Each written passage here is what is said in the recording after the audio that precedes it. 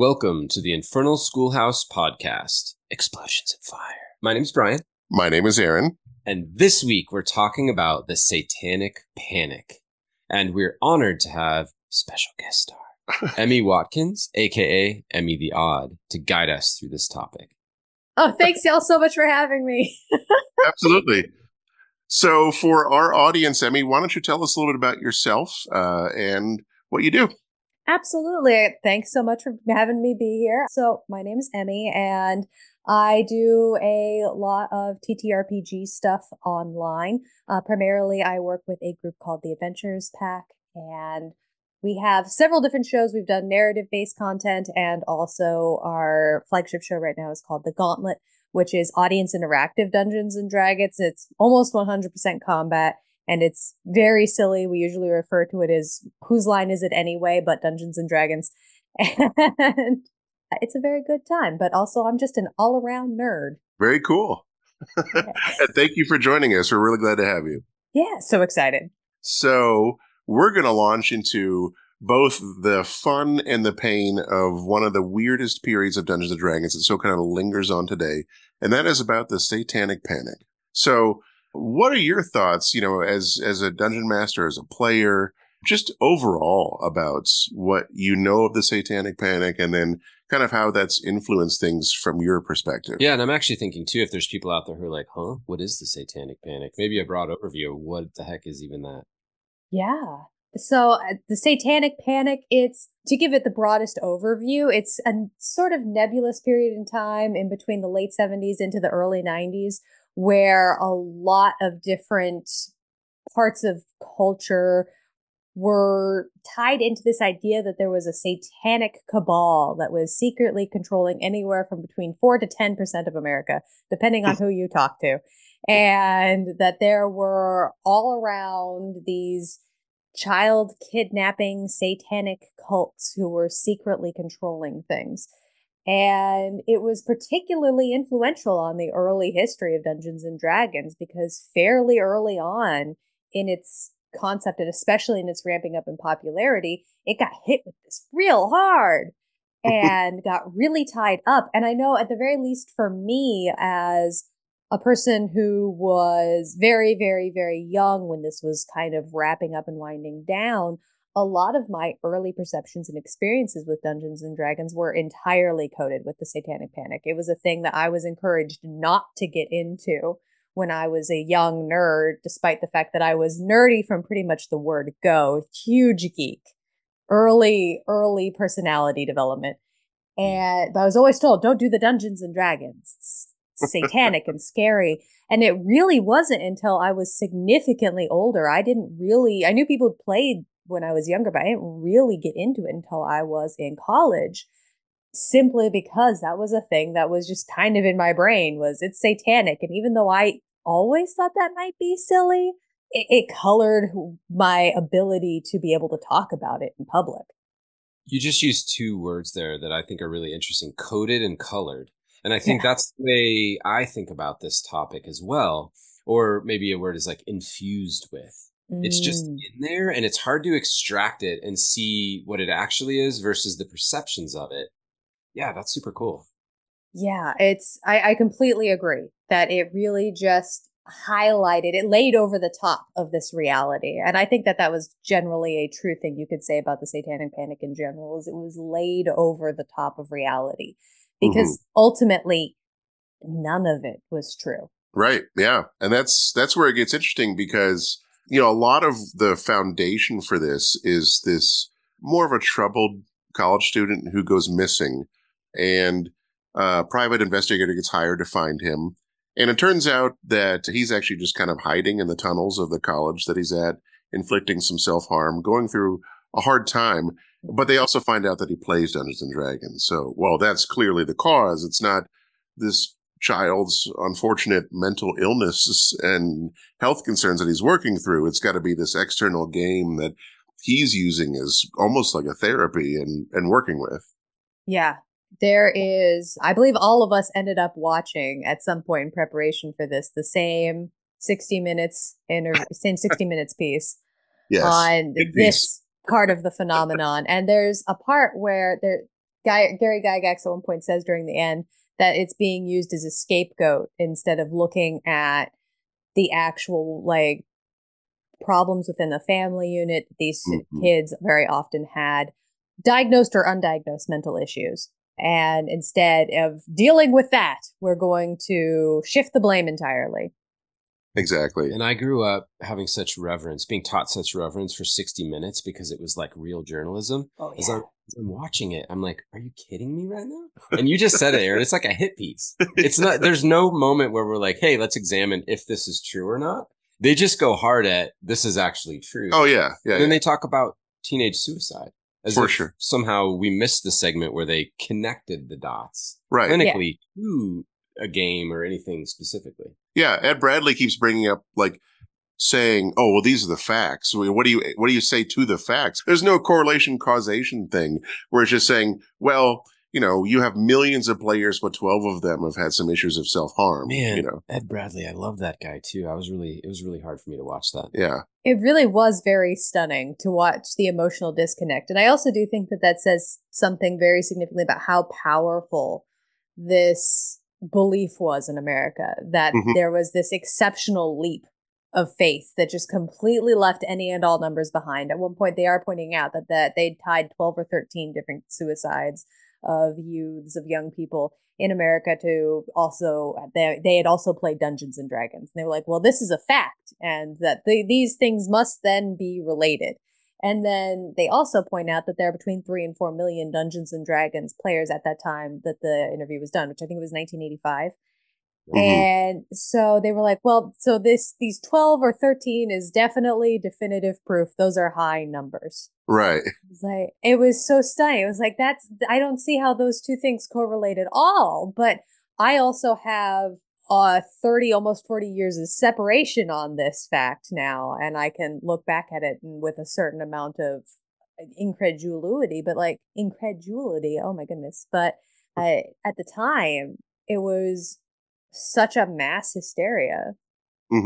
Yeah. And watching that piece was so brutal. It was mentally taxing because it was so heavy, and it's such a brutal thing to think about, teenage suicide and seeing these families in pain. Right. It was actually very unpleasant to watch the episode because I think it's easy to look back and giggle and laugh about the Satanic Panic, but watching it was hard. Yeah.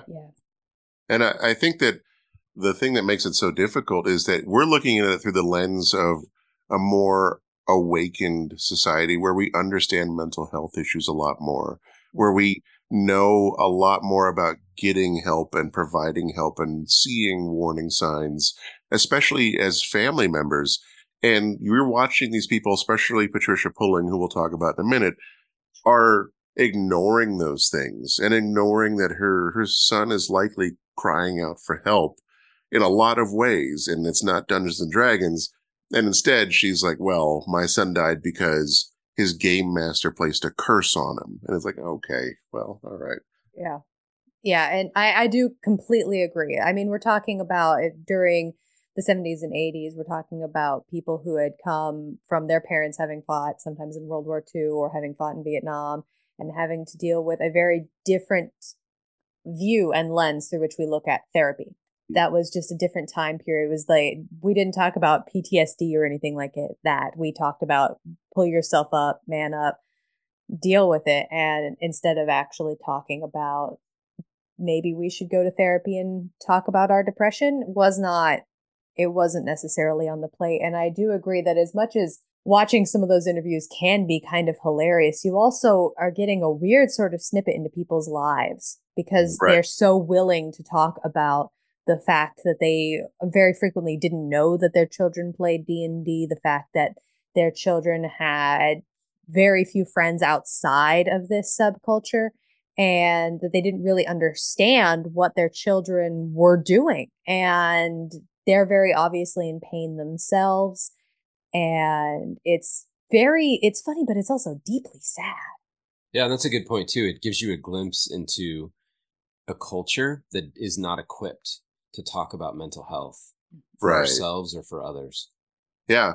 And I mean, it even mentions how she finds all of his little notebooks from D&D where he was just writing notes from playing the game and his little player's handbooks. And she's like, well, this clearly means Satan's This is the involved. smoking gun. She Yeah. found the notebooks. Notebooks and notebooks. And I think that there's the other thing that really bothered me with that particular interview I think also sort of trails throughout. In that interview, there's some experts pulled up. They pulled up Gary Gygax and some other creators of the game, but they also pulled up this group of kids playing Dungeons and Dragons and were essentially asking these kids to be expert witnesses, which was very hypnotically weird when they could have just really asked the creators more of these questions about what is the game, how does it work, but they were asking these kids instead. And as a person who has played Dungeons and Dragons for any period of time, my house is filled with notebooks because I don't remember all the NPCs' names. I just simply don't. I don't remember where they are. I don't remember what they're like. I don't know the spelling. I have 6,000 different weird notes on the tavern and what the outlay of it is. And all of that, you take notes. You take a bajillion notes when you play Dungeons and Dragons. It's not a weird cult thing. It's a memory thing. Yes. And if they had asked anyone these questions, anyone who actually had knowledge, like, okay, so this kid had 6,000 notebooks. That seems a little bit obsessive. Why would he have a bunch of notebooks? Okay, let's ask someone who's played Dungeons and Dragons. Do you have a lot of notebooks? Okay, why? But those weren't questions that were being asked. Mm-hmm. Exactly. It actually, and I don't want to go on a tangent here, but it reminds me of this really infamous lawyer.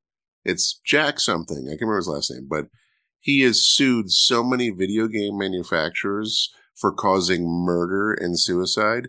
And it's the same sort of moral panic idea that if a kid plays Grand Theft Auto, that they're going to go and carjack somebody and shoot them. Or it's just ridiculous nonsense where we try and take the ills of society and foist them upon something that's actually pretty wholesome. Yeah, and Aaron, I'm glad you said that because that was something that I was thinking about too, was this moral outrage. I've seen this before. So I went to film school, and this happened in early film history too, where the moral decay of the society was starting to be blamed on film. It's happened in comics, and it's happened in video games as well. It's very easy to foist off changes in society that people don't necessarily understand into whatever is popular at the moment. And it very often stems entirely from an ignorance of what this medium looks like, what it's a reflection of. You know, one I completely forgot about, but I'm just remembering now because I had someone bring it in and I got to see it. Have y'all ever gotten a chance to look at the Chick track, Darkest Dungeons? Yes. He has not seen it, but I've definitely seen it. It's beautiful. I had a friend who actually managed to get a hold of a copy. You can't get it anymore because they're on to us. I don't know what this is. So Chick tracks are these horrible comics that are drawn by this violently evangelical Christian who just talks about people going to hell and, you know, being anything. It sounds like exactly the opposite. Yeah, it's like 3-panel comics, and they have horrible stereotypes around, you know, Jewish people, around people in the LGBTQ plus community. They're horrible comics. But horrible. You can tell us about that one because that's a great one. They're really, really bad. And I will say, like what I was saying, what they're onto us, you can still order them through his estate, but they're aware that a bunch of D&D nerds were getting them ironically. So now you have to be a registered ministry and you can only order them in like the 10,000s. In the ministry to get it. Yeah.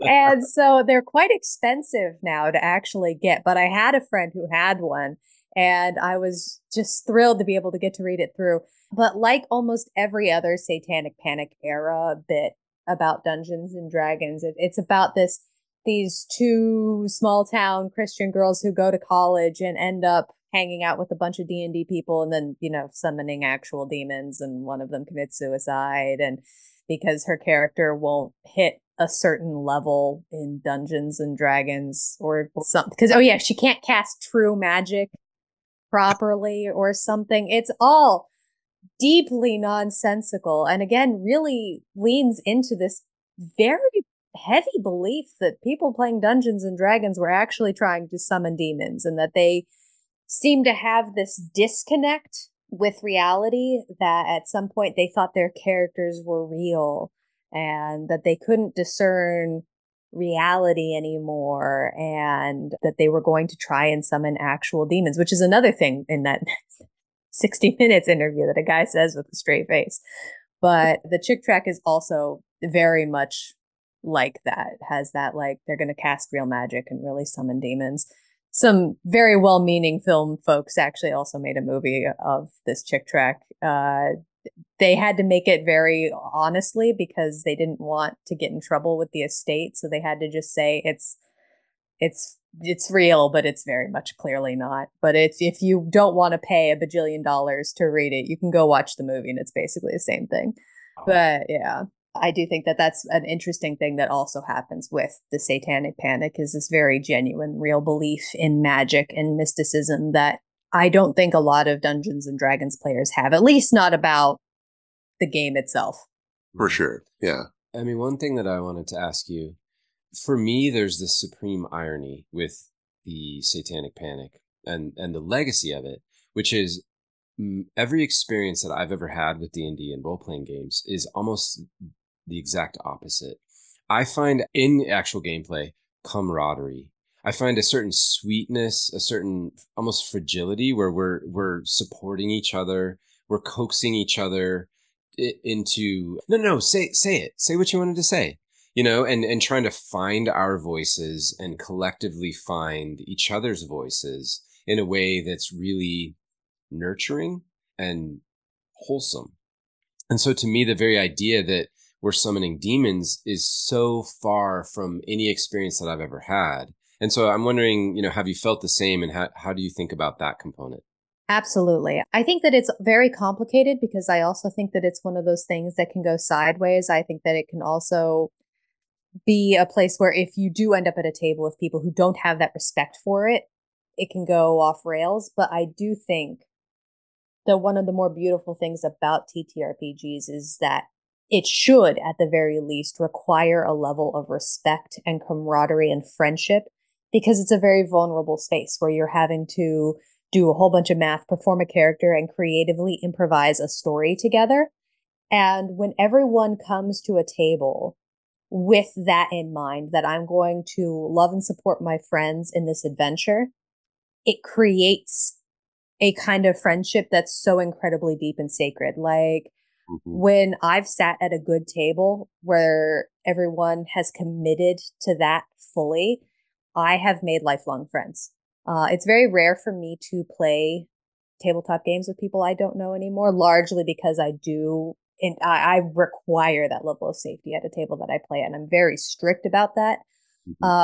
But when I know I have a couple of friends who I didn't know before I played D&D, and I'm so close. I have friends who their DM officiated their wedding.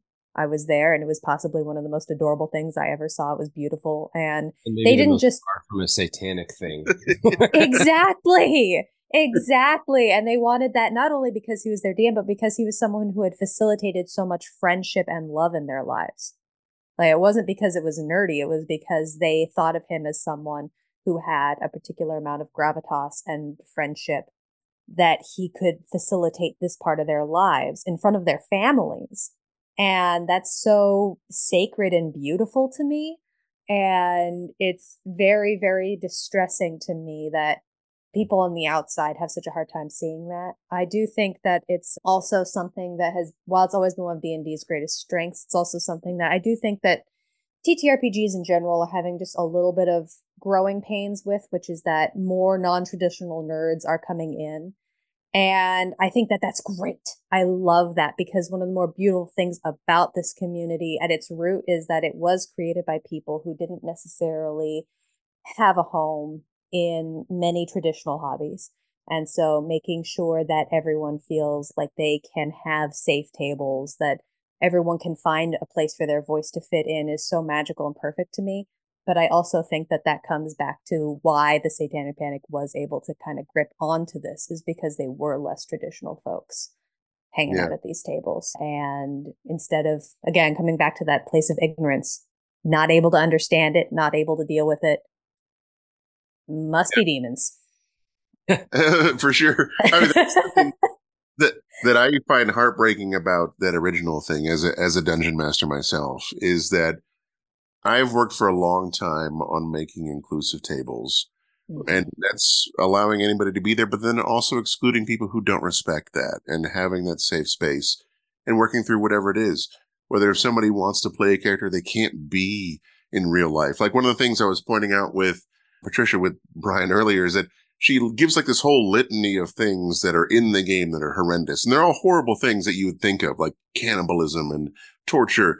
But then she says homosexuality. And I'm like, okay, well, one of those is not like the other. And what you're seeing, honestly, is somebody who, if they're playing that in the game, it's because it's 1985 and you can't be openly homosexual at this moment anyway and not feel judged, right? Mhm. And it's hard to see these beautiful, fragile people coming together, finding strength amongst themselves, and then having somebody kick them and say, well, no, you're wrong. You shouldn't be doing this because here's Satan, you know? Yeah. Yeah, and it like coming back to that exact point, the non-traditional masculinity that you would see in a lot of the men who would play Dungeons and Dragons. Mm-hmm. Kind of masculinity that wasn't necessarily supported in 1985. Right. It's very, very prevalent. And so good old Patricia Pulling. Yeah, we should probably take a second and talk about her. I know she Sure. wrote a book and I kind of want to read it all the way through, but I don't want to hurt myself. And she's a deeply anxiety inducing human. She is. And my, I guess I wouldn't say favorite, but the thing that I think about her the most is her group that she founded called BAD, which I'm pretty sure she might have been the founder and only member, just like the Hair Club for Men sort of thing, where it stood for bothered about Dungeons and Dragons. And she actually used this, and this is the hard part for me, to sue not only TSR, the original creators of D&D, but also the principal of the school, because the principal was this kid's dungeon master, and this principal put a curse on him in the game. So I see a dungeon master as a principal who's reaching out and trying to have fun and help a troubled kid, and now he's getting sued by this woman who doesn't know how to handle her own grief, you know. Yeah. It was bother. I keep wanting to pronounce it bad. There's two D's, not two A's, but there's something about the ridiculousness of this, calling it Exactly. bad. It's deeply stunning. And yeah, I know she lost a lot of credibility eventually Mm-hmm. because she was trying to pull up all these statistics. I guess at one point she said something about 8% of people surveyed were Satanists. And they said, how did you get that number? And she said, well, 4% of youths and 4% of adults. It was pointed out to her that that's not how statistic works.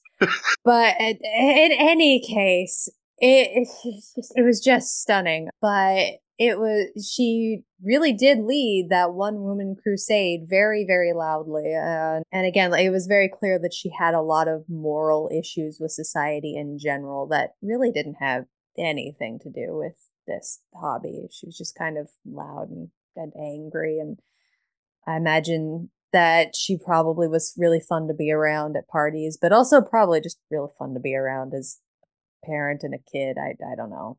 Stressful. Yeah, as I watched that segment, I found myself gripped with anxiety that I maybe haven't felt since middle school, high school, Hmm. around the extreme judgment Mm-hmm. and Mm-hmm. misunderstanding of parental figures for who I was and what I was trying to do, and then what it, I guess, looked like from the outside. Right. That's why it was Yeah. so hard for me to watch that episode. That Yeah. and my extreme admiration for Ed Bradley. That's for sure. The the other thing I think is a tangible frustration I have with it is that if you are an American or a Canadian or even from the UK, your tax dollars have gone towards funding research on finding out whether there is causality in kids playing D&D and then being violent or suicidal. You've actually spent money to the CDC or the NHS to actually find out whether or not this happens. And on top of that, even as recently as 2010, the Seventh Circuit Court of Appeals actually upheld a ban on D&D in, looks like it's Waupun Correctional Institution, where they were saying that the inmates are not allowed to play D&D because the sense of fantasy and escapism makes them violent and want to leave the prison. And we're still spending money as recently as 13 years ago on finding out whether or not D&D is destroying people. Just stuns. It just stuns. And the other thing that I think comes back to this for me is we're talking about disconnect from reality. And everyone keeps saying, oh, these D&D players, they've got a disconnect from reality, where I can't see a greater disconnect from reality than that. I really cannot. I just simply don't understand. My friend sent me this great meme recently. It was parents disappointed to find out that Dungeons and Dragons not Satanists, but mostly improv and math. I was like, yeah, I don't Imagine know, if man. you were a Satanist and you actually showed up. You'd be like, this is lame. This is so boring. That's pretty chill. They're yeah, I feel like this is actually pretty all right. Yeah, it really does boggle the noggin. I do also think that there's something to be said for this is not gone. This perception, like you were just saying, that was 10, 15 years ago. This perception's not gone. I know up until about 6 months ago, I actually had someone ask me in reference to their kid wanting to learn to play Dungeons and Dragons if it was a demonic game. So, yeah, same. Yeah. So to take it in a slightly different direction, I want to ask a question of both of you. Was the Satanic Panic bad for D&D? What are your thoughts there? Well, I would start off by saying it wasn't bad from a financial perspective initially because they made like 4 times whatever they were making before in a single year. But I do believe there is such a thing as bad press, and bad press that does negatively affect outcomes. And I would rather see tax dollars be spent on finding out how many vulnerable youths and adolescents were damaged by the idea that they are even more ostracized than they already were for playing a game that brought them together with their friends. Completely agree. I also think that it kept it out of the hands of a lot of people who maybe could have used it. Honestly, I will point to myself as an example of that. Like, I absolutely know as a person who had a hard time maintaining a friend group and finding hobbies that really worked for me when I was younger. And it was a thing that was a very deep concern, was making sure I had an integrated group as a kid who was neurodivergent and struggled with a lot of these things. This was a hobby that absolutely, the reason I fell into it so hard was it really was good for me. And that this is a kind of hobby that really, it provides a community instantaneously.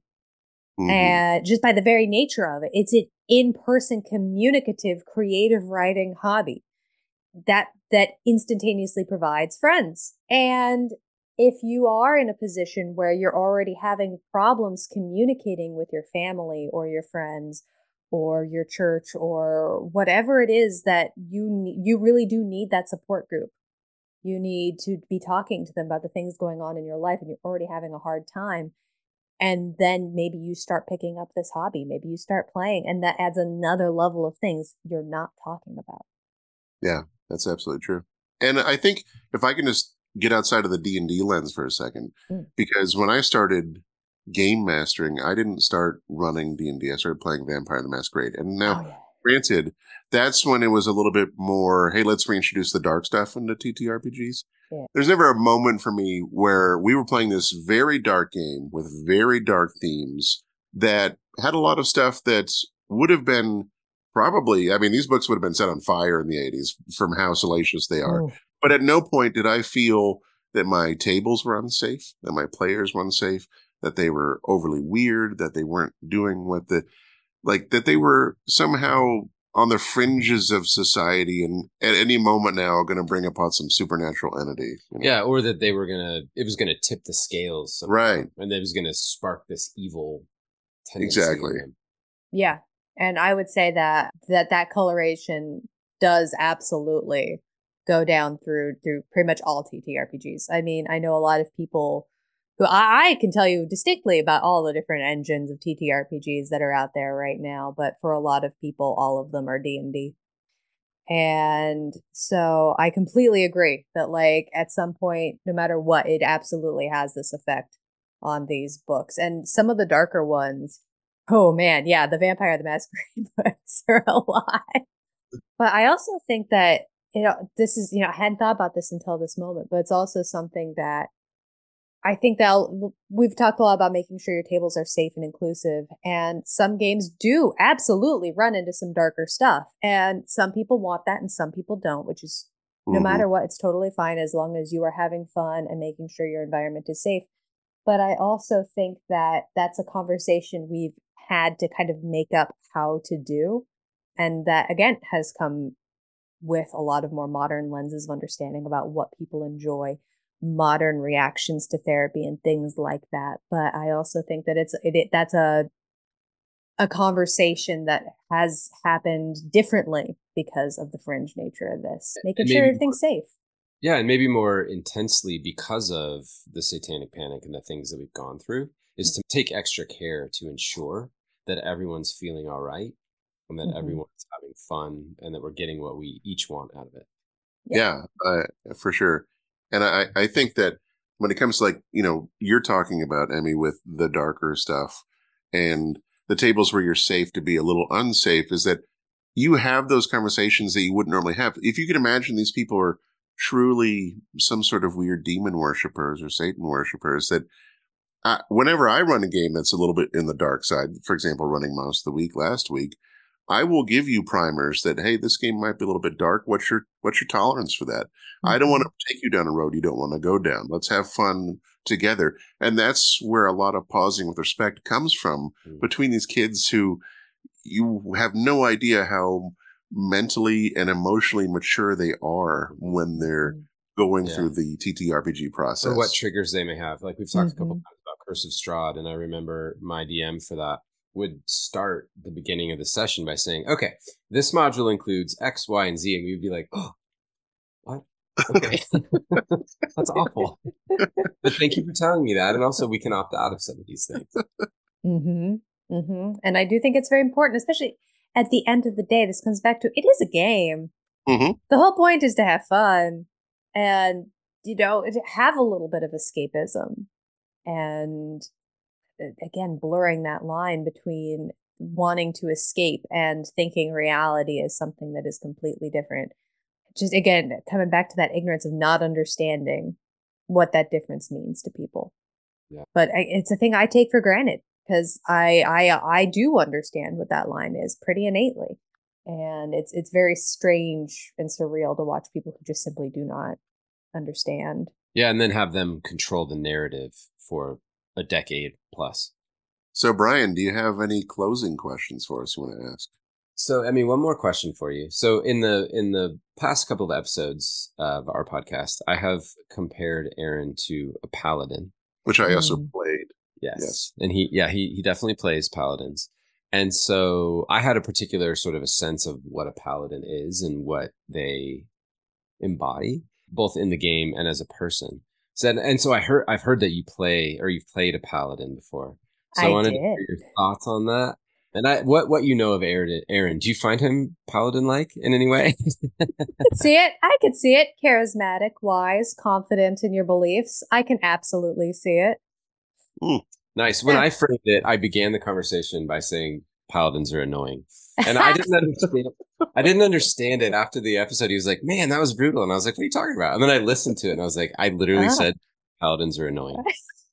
But yeah, I want to hear your take on paladins. I love that. So I did actually on the Adventurers Pack. So we're in season 2 of our show, The Gauntlet, and I DM season 2, but the DM is also a rotational spot season per season. In season 1, I was a player and I was our paladin on that season for 2 years. If you go back, it's all on YouTube. You can watch me be the goofiest paladin, Fess Shield of Kellumbor. But one of the things about paladins that I love, especially I was a forever rogue player for so many years. And then I broke out of that really, really hard and started to try and stretch my creative brain. Another thing that Dungeons and Dragons does very well. And try and play classes that I'd never done before and concepts I'd never played before. And I'd had that idea of a paladin kicking around for such a long time. And one of the things that I really do enjoy about that class is it's a defender of a belief. And you can sort of decide what that belief means for your paladin. No matter what, no, chaotic or lawful, all that aside, you don't have to be lawful anymore. They removed that in 5e. But no matter what, you have an inherent belief in something that's so strong that it drives you to defend that belief. And that can be really, really fun. It's also a hell of a plot maker, especially if your fellow players don't share that belief and they don't understand. Especially the rogue. Yeah, the There's Warlock like an Rogue and conflict in your mind too. The Warlock Rogue and I had conversations, but that was one of the things is like, and that person was played by one of my oldest friends in the world. And so we got to have these hilarious conversations and just be complete frenemies because their belief system was completely different than mine. And so as a class, they're so interesting and fun to just toss into a mix because no matter what, they have to stick to that because otherwise everything that they do completely falls apart. Yes, and there's an inherent inflexibility in a paladin. And for better or for worse. Yep. Like you can choose that belief to be good, you can choose that belief to be bad, you can choose that belief to be complicated. And no matter what, it's going to make for some just delicious plot. It's so good. Indeed. Well, I guess in closing, we first want to say thank you so much, Emmy, for being on here. It's been an absolute pleasure. And if you do get a chance to check out all of Emmy's great stuff, we'll put in a link on our Instagram as well so you can see it because it's highly entertaining. Oh, thank you. It's very goofy, but very, very fun. And I cried at the end of season 1. I missed that paladin every day. So go check it out. Maybe that paladin could appear at one of our tables one day. Oh, she's good fun. She's Batman, basically, was the running joke. She's not really, but she started out as a Batman clone, so she's fun. I love it. Thank you, everyone, so much for joining us this week. Emmy the Odd, it was such an honor to have you on the show. Thank you for joining us. Oh, thank you again so much. This was so much fun and one of my favorite topics. Excellent. Thanks for listening, everyone. Thank you.